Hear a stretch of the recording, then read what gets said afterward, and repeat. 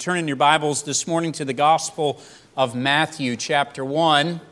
The Gospel of Matthew, chapter 1. As you're turning over there, just 2 days ago in nearby Shenandoah Heights, there was an infant on the third floor of a house that caught on fire. Heroically, an officer from that town rushed into the house all the way to the top and found that infant and brought the infant to safety out the front door of the house. As the fire department was pulling up, that officer was bringing the child out of the house. Good news. Good news that a child's life was saved. But some bad news before the good news. Can you imagine for just a moment being the parents of that child and realizing that there was a fire in your house and that your infant was on the third floor and that you were not able to get there to get your child? Could you imagine as a parent receiving that kind of bad news? That would be heavy, wouldn't it? You see, before good news is really good, there has to be some bad news. Certainly at this time of Christmas, we celebrate the good news of the incarnation of Jesus Christ. We rejoice in the fact that God became flesh and dwelt among us. We rejoice in the fact that Jesus came to save sinners and to die on the cross. But I want to remind you this morning that before the good news of Christmas ever makes any sense to us at all, there has to be some bad news that we understand. And I'd like to speak to you for just the next few moments about the bad news of Christmas. I know it's not very rejoicing and happy and festive for this time of year, but the truth is that if you comprehend this bad news, it will make the good news of Christmas seem all the better in your life. You see, for many people, Christmas is often seen as a time of joy and love. They experience family and togetherness and all of the warm feelings of the season. And I realize that some of you are sitting here saying, "Pastor, that's not at all what Christmas means to me." I get it. Because Christmas isn't good feelings and happy times for everybody. In fact, there's probably some who are here this morning with some heaviness, some pain, and some difficulty. And sometimes it feels like the Christmas spirit is about dismissing those concerns and pretending like we live in a make-believe world for a day or two. But that's not at all the message of Christmas. You see, the good news of Christmas was delivered at the time of the worst possible news. It's the news that man needs a Savior. Amen. I want you to direct your attention, if you would, to verse number 18. We'll read just a few verses from Matthew chapter 1. We want to key in on verse 21, so pay special attention to verse 21 when we get there. Matthew chapter 1, verse number 18. Now the birth of Jesus Christ was on this wise. When as his mother Mary was espoused to Joseph, before they came together, she was found with child of the Holy Ghost. Then Joseph, her husband, being a just man and not willing to make her a public example, was minded to put her away privily. But while he thought on these things, behold, the angel of the Lord appeared unto him in a dream, saying, Joseph, thou son of David, fear not to take unto thee Mary thy wife, for that which is conceived in her is of the Holy Ghost. And she shall bring forth a son, and thou shalt call his name Jesus, for he shall save his people from their sins. Now all this was done that it might be fulfilled, which was spoken of the Lord by the prophet, saying, Behold, a virgin shall be with child, and shall bring forth a son, and they shall call his name Emmanuel, which being interpreted is God with us. Do you notice in verse 21 that Joseph was instructed about the name of this child that was to be born? And the name was very specific. He was to be called Jesus. And the reason is, he shall save his people from their sins. The very name of Jesus denotes the central message of Christ's incarnation. That is, the reason that God became flesh was that we as man desperately need a Savior. I want you to consider with me just a couple of thoughts this morning. I'll not keep you long, but I hope that you'll stay with me in the message and really think about the reason that we celebrate the birth of Christ at this season of the year. First of all, consider with me the demand for a Savior. You'll notice that the Scripture says Jesus would come to save his people from their sins. Now, the word save often gets used in a religious way, and we tend to relegate it to that realm and think about it as a church word. But really, the idea of being saved means to be rescued. It means to be in a place of peril or a place of danger that you cannot deliver yourself from, and you desperately need someone to save you. If you think about what happened 2 days ago in Shenandoah Heights, that little infant could not remove itself from the house.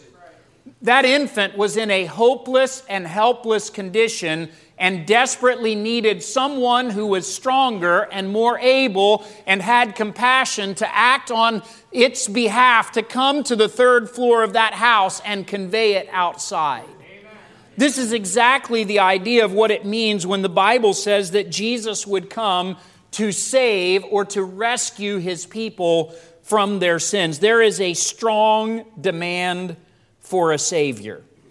Now, just for a moment, consider with me the history of man's sin.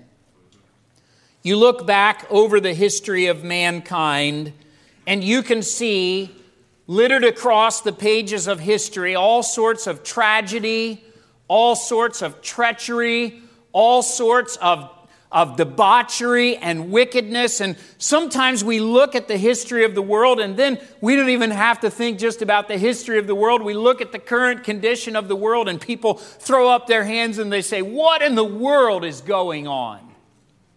Well, what is going on is man's sin. Everything that you see, all the wars, all the fighting, all of the crimes, all of the abuse, all of the sorrow, all of the sickness, it is all attributed to man's sin.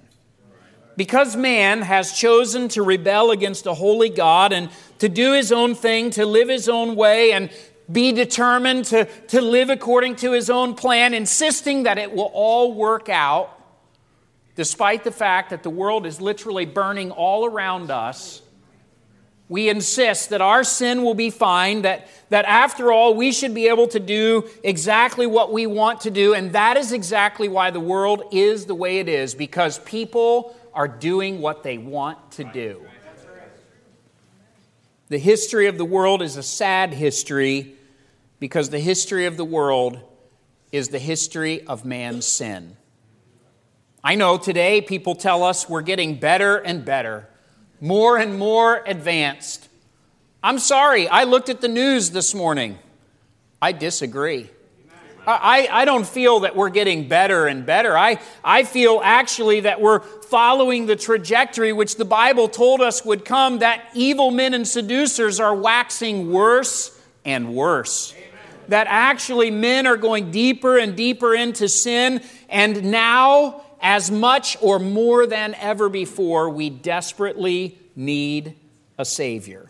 I was reading with my family the other day in Romans chapter 3. You could hold your place in Matthew 1 and turn back to Romans chapter 3 in our family devotions. We were reading this chapter, and I'll not read the whole chapter to you, but I want to point out a couple of familiar verses to you. Some of you may have memorized these verses in the past and know them already.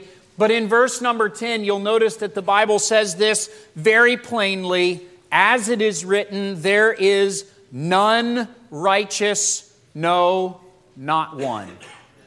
Farther down in verse number 23, the Bible says, "For all have sinned and come short of the glory of God." Now, I recognize that many who are here today and many who are in the world outside the walls of this building, if they were asked the question, are you a good person? They would say, of course I'm a good person. And the reason that we say that is because we're comparing ourselves to other people around us in society. But the indictment of the Bible, the condemnation of the Bible is that actually when we are measured against the standard of God's holiness and God's law, that all of us have sinned. That none of us is righteous. And the truth is, it's very uncomfortable to do. But if you took the law of God and you applied it to yourself and you examined your heart and you examined your life, you would find not once or twice or 3 times that you have sinned, but very likely you would find thousands upon thousands of times that you have willfully rebelled against the commandment of God and you have done your own thing.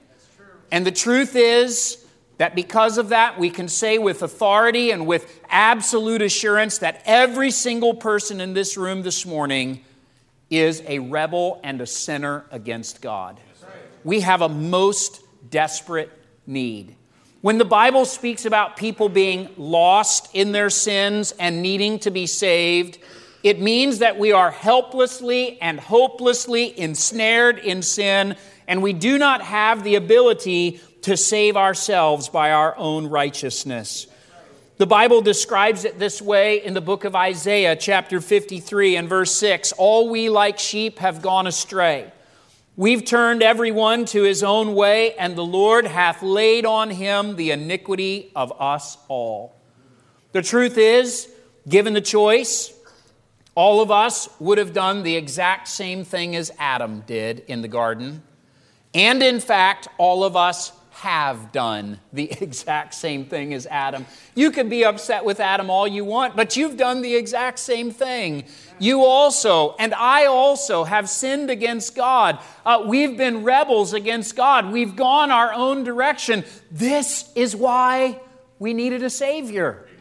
Now, if it was possible that one of us could have been more righteous than everyone else and perhaps have provided a way, a path of good works or a path of somehow fixing our problem, then why would Jesus have needed to come?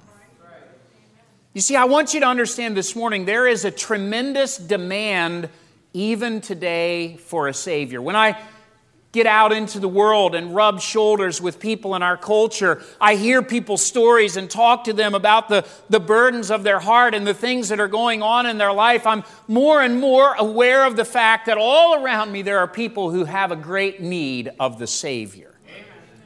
Sadly, at this season of the year, people are celebrating the coming of Jesus Christ without realizing their own personal need of a Savior. Do you know this morning that it is quite impossible for you and I to save ourselves? Now, I'm as much of a person who hates to ask for help as anybody else, probably more so. I never have liked asking for help. I could do it myself. I can figure it out. I can be sufficient. It's okay. It'll be fine. I don't need to ask anyone. That's a tendency that we have as human beings. Would you agree with me?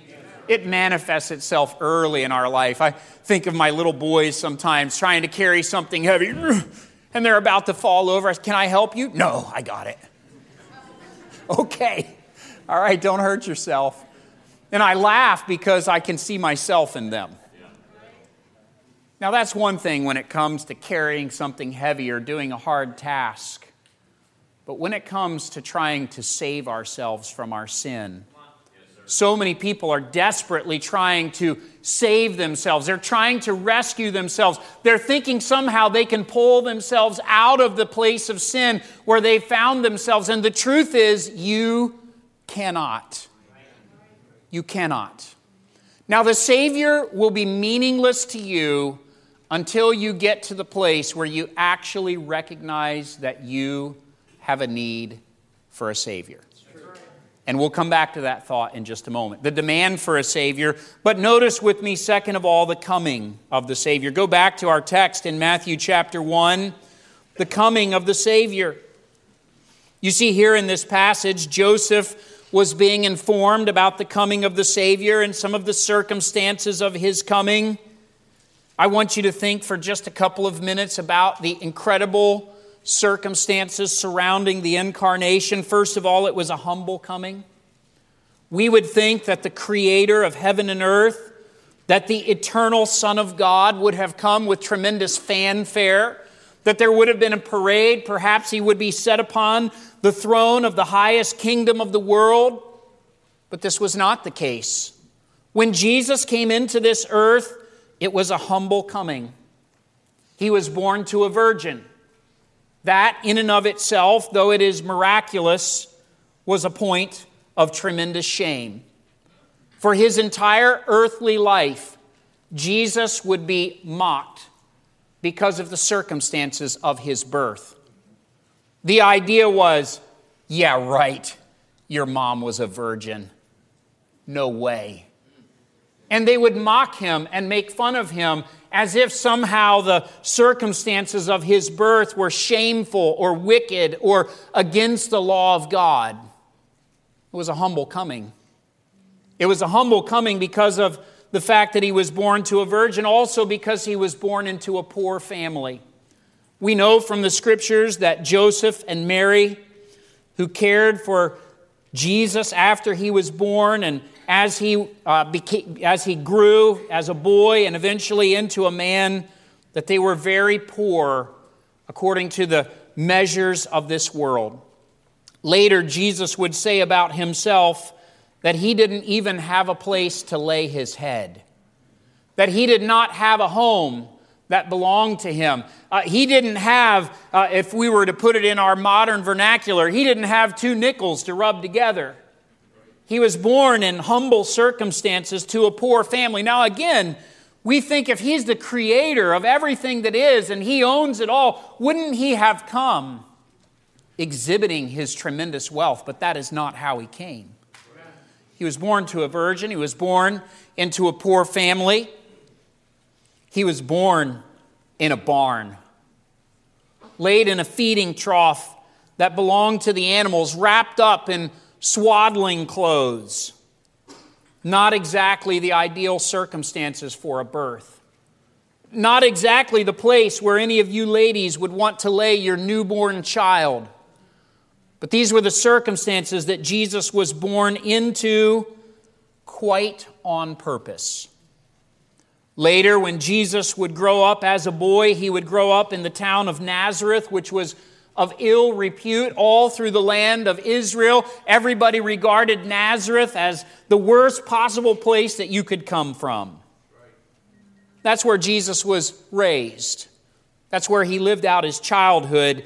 In fact, that's why so many people had trouble seeing him as the Messiah, because they didn't realize he was born in Bethlehem and they thought he came from Nazareth.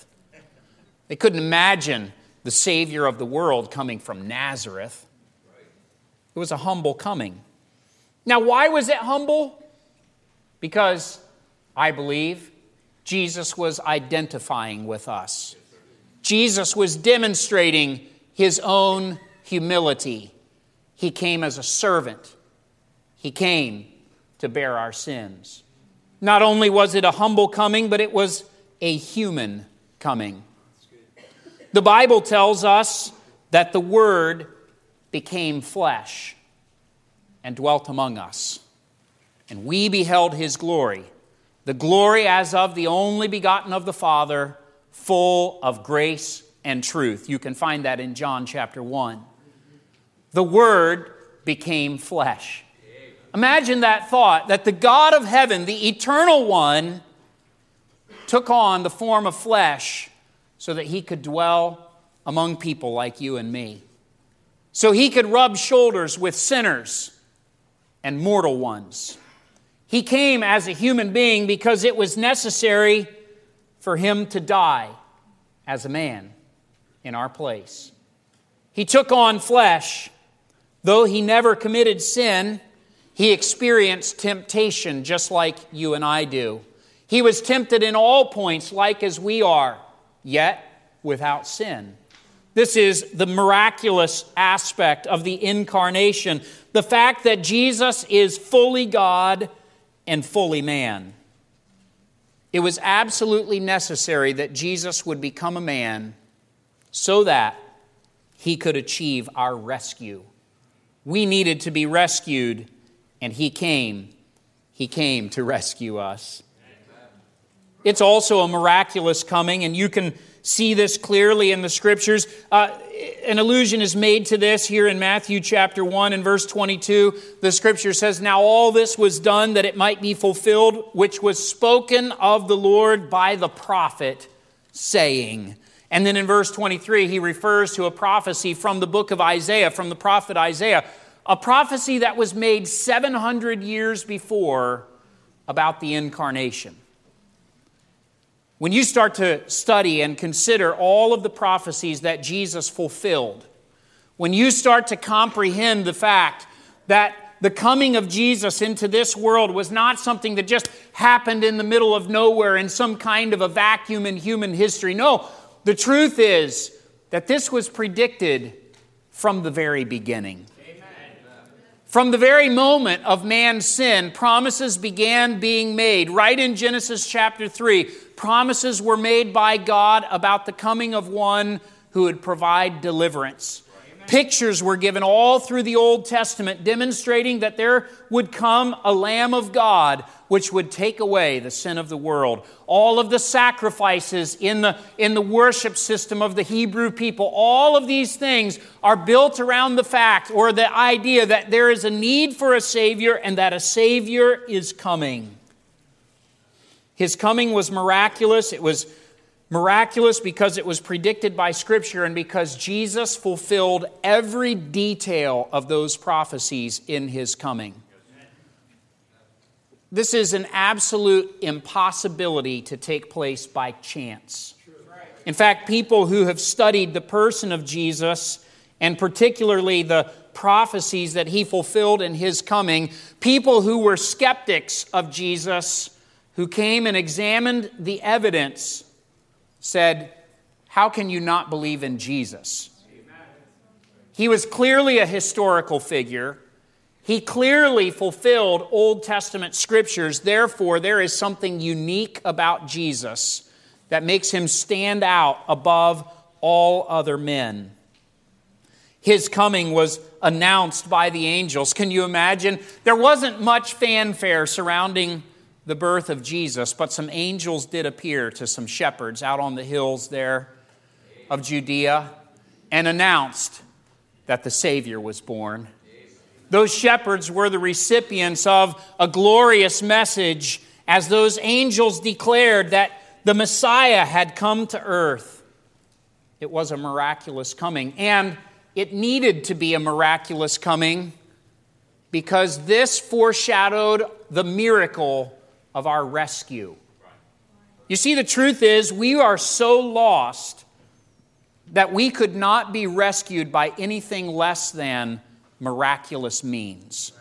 This is why Jesus had to come to be our Savior. And Jesus Himself made the statement in His ministry, Luke chapter 19 and verse number 10, that He had come to seek and to save that which was lost.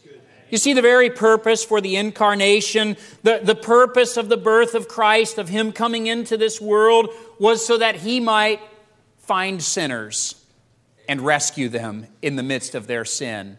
Praise God for this, because truthfully, we are in such desperate need of a Savior that if He had not come, we would all be lost.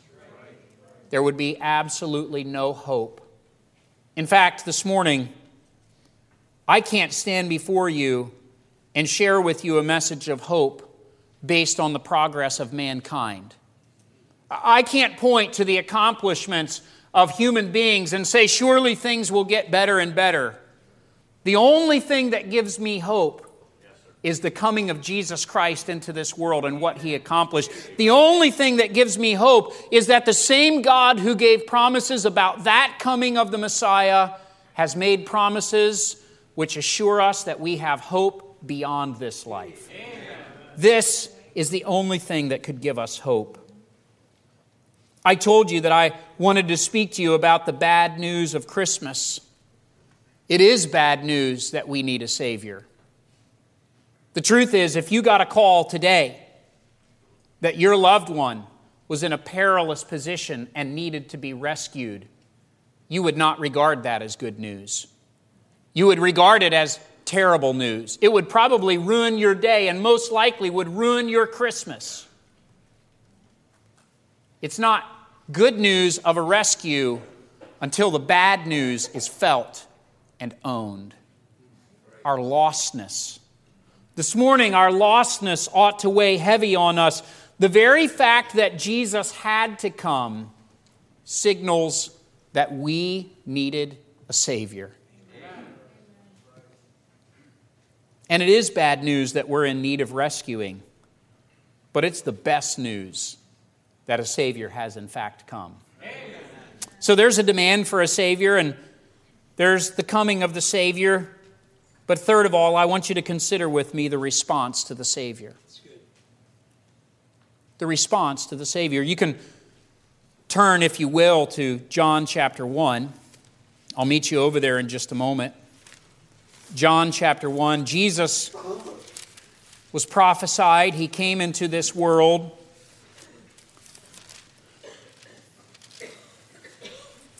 And you would think, well, then that means that everyone is rescued, right? Not so fast. Because God in His wisdom has given every one of us the opportunity to respond to what Jesus has done. It's unbelievable in John chapter 1 to consider in verse number 11. Let's back up to verse number 10. This is talking about Jesus. He was in the world, and the world was made by Him, and the world knew Him not. That means they didn't even recognize Him. They had no idea who He was, most of them. He came unto His own, and His own received Him not.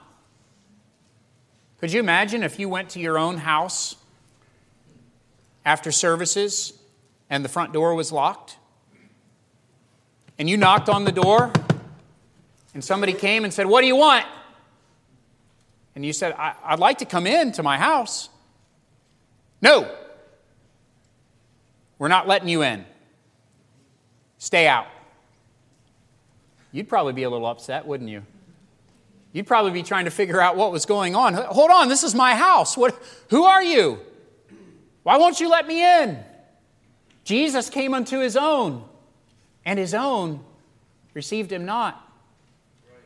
The people that He had made, the people that He had created, turned their back coldly on Him and walked away. They wanted nothing to do with Him. You say, "Boy, shame on them. I can't believe anyone would do such a thing." Oh, people are doing the exact same thing today. They're treating Jesus in exactly the same way. Not receiving Him, not welcoming Him. Verse 12 says, "But as many as received Him, to them gave He power to become the sons of God, even to them that believe on His name, which were born not of blood, nor of the will of the flesh, nor of the will of man, but of God." You see, there's a responsibility that each one of us has to receive what Jesus has done in our place. To receive means to take it as your own. It means to possess it. It means that when it's handed to you, you actually take it. It's like many of us will open presents tomorrow on Christmas Day.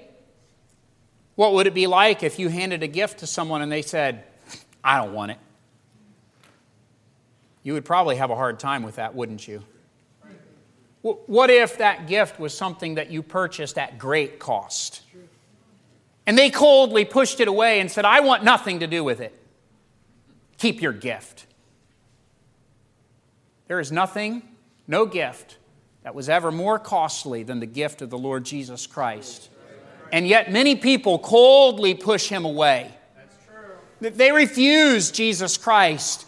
They want nothing to do with Him. But if you will receive Him today, if you will humble yourself to receive Him, God will be gracious to give you power to become one of His sons.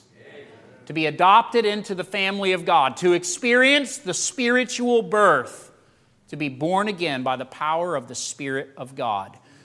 You see, there's a response that is required, and it's a response that comes before each one of us when we comprehend who Jesus is and what He came for and what our need is. We are going to have to respond to either receive Him or reject Him. In fact, this very morning, you will make a decision about whether you will receive or reject Jesus Christ. That's true. The truth is, each one of us will be responsible for that choice when we stand before God. God is not asking a lot of us, really. He's just asking us to receive the precious gift that He's given to us in the form of Jesus Christ. He's asking us to obey the gospel, to repent and believe on Jesus Christ.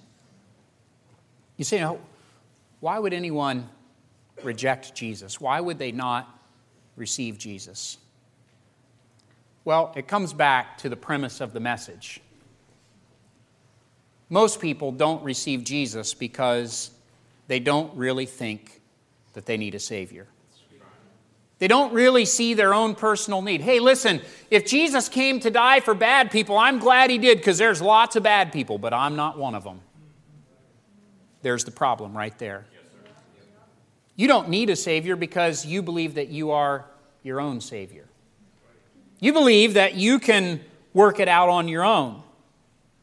You believe that other people might need a rescuer, but not you.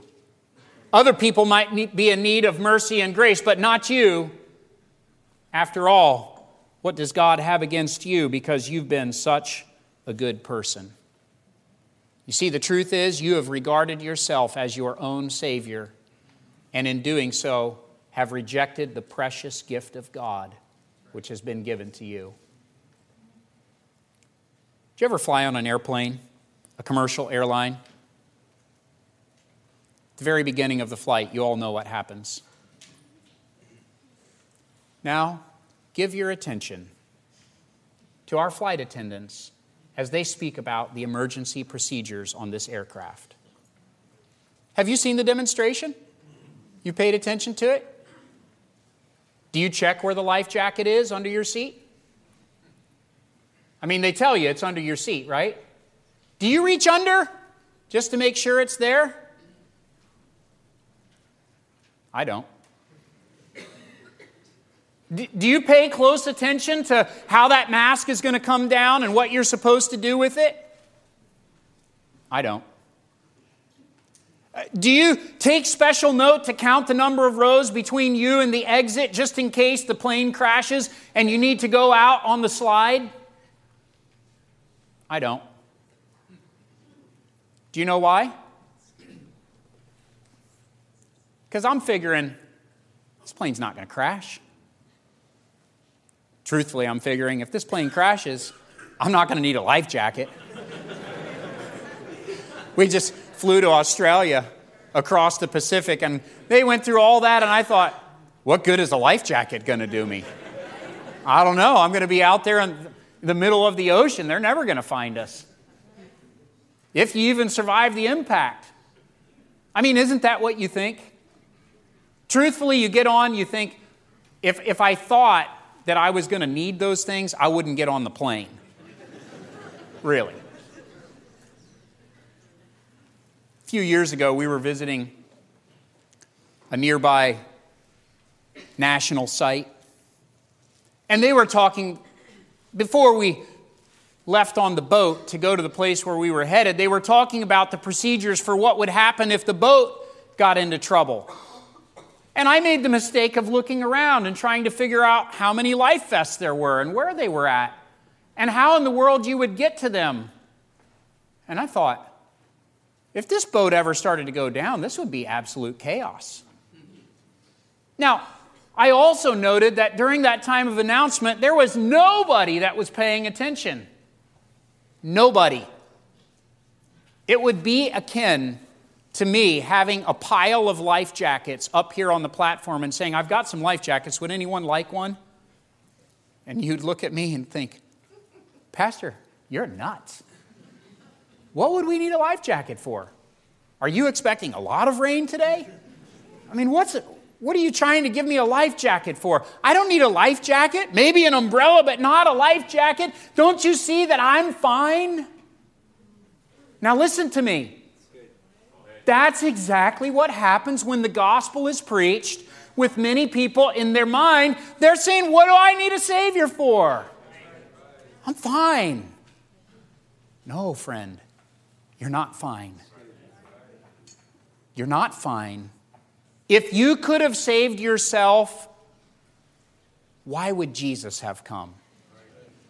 Why would He have come from heaven to earth to die on a cross and suffer rejection of God the Father because of your sins and mine if there was some other way of salvation?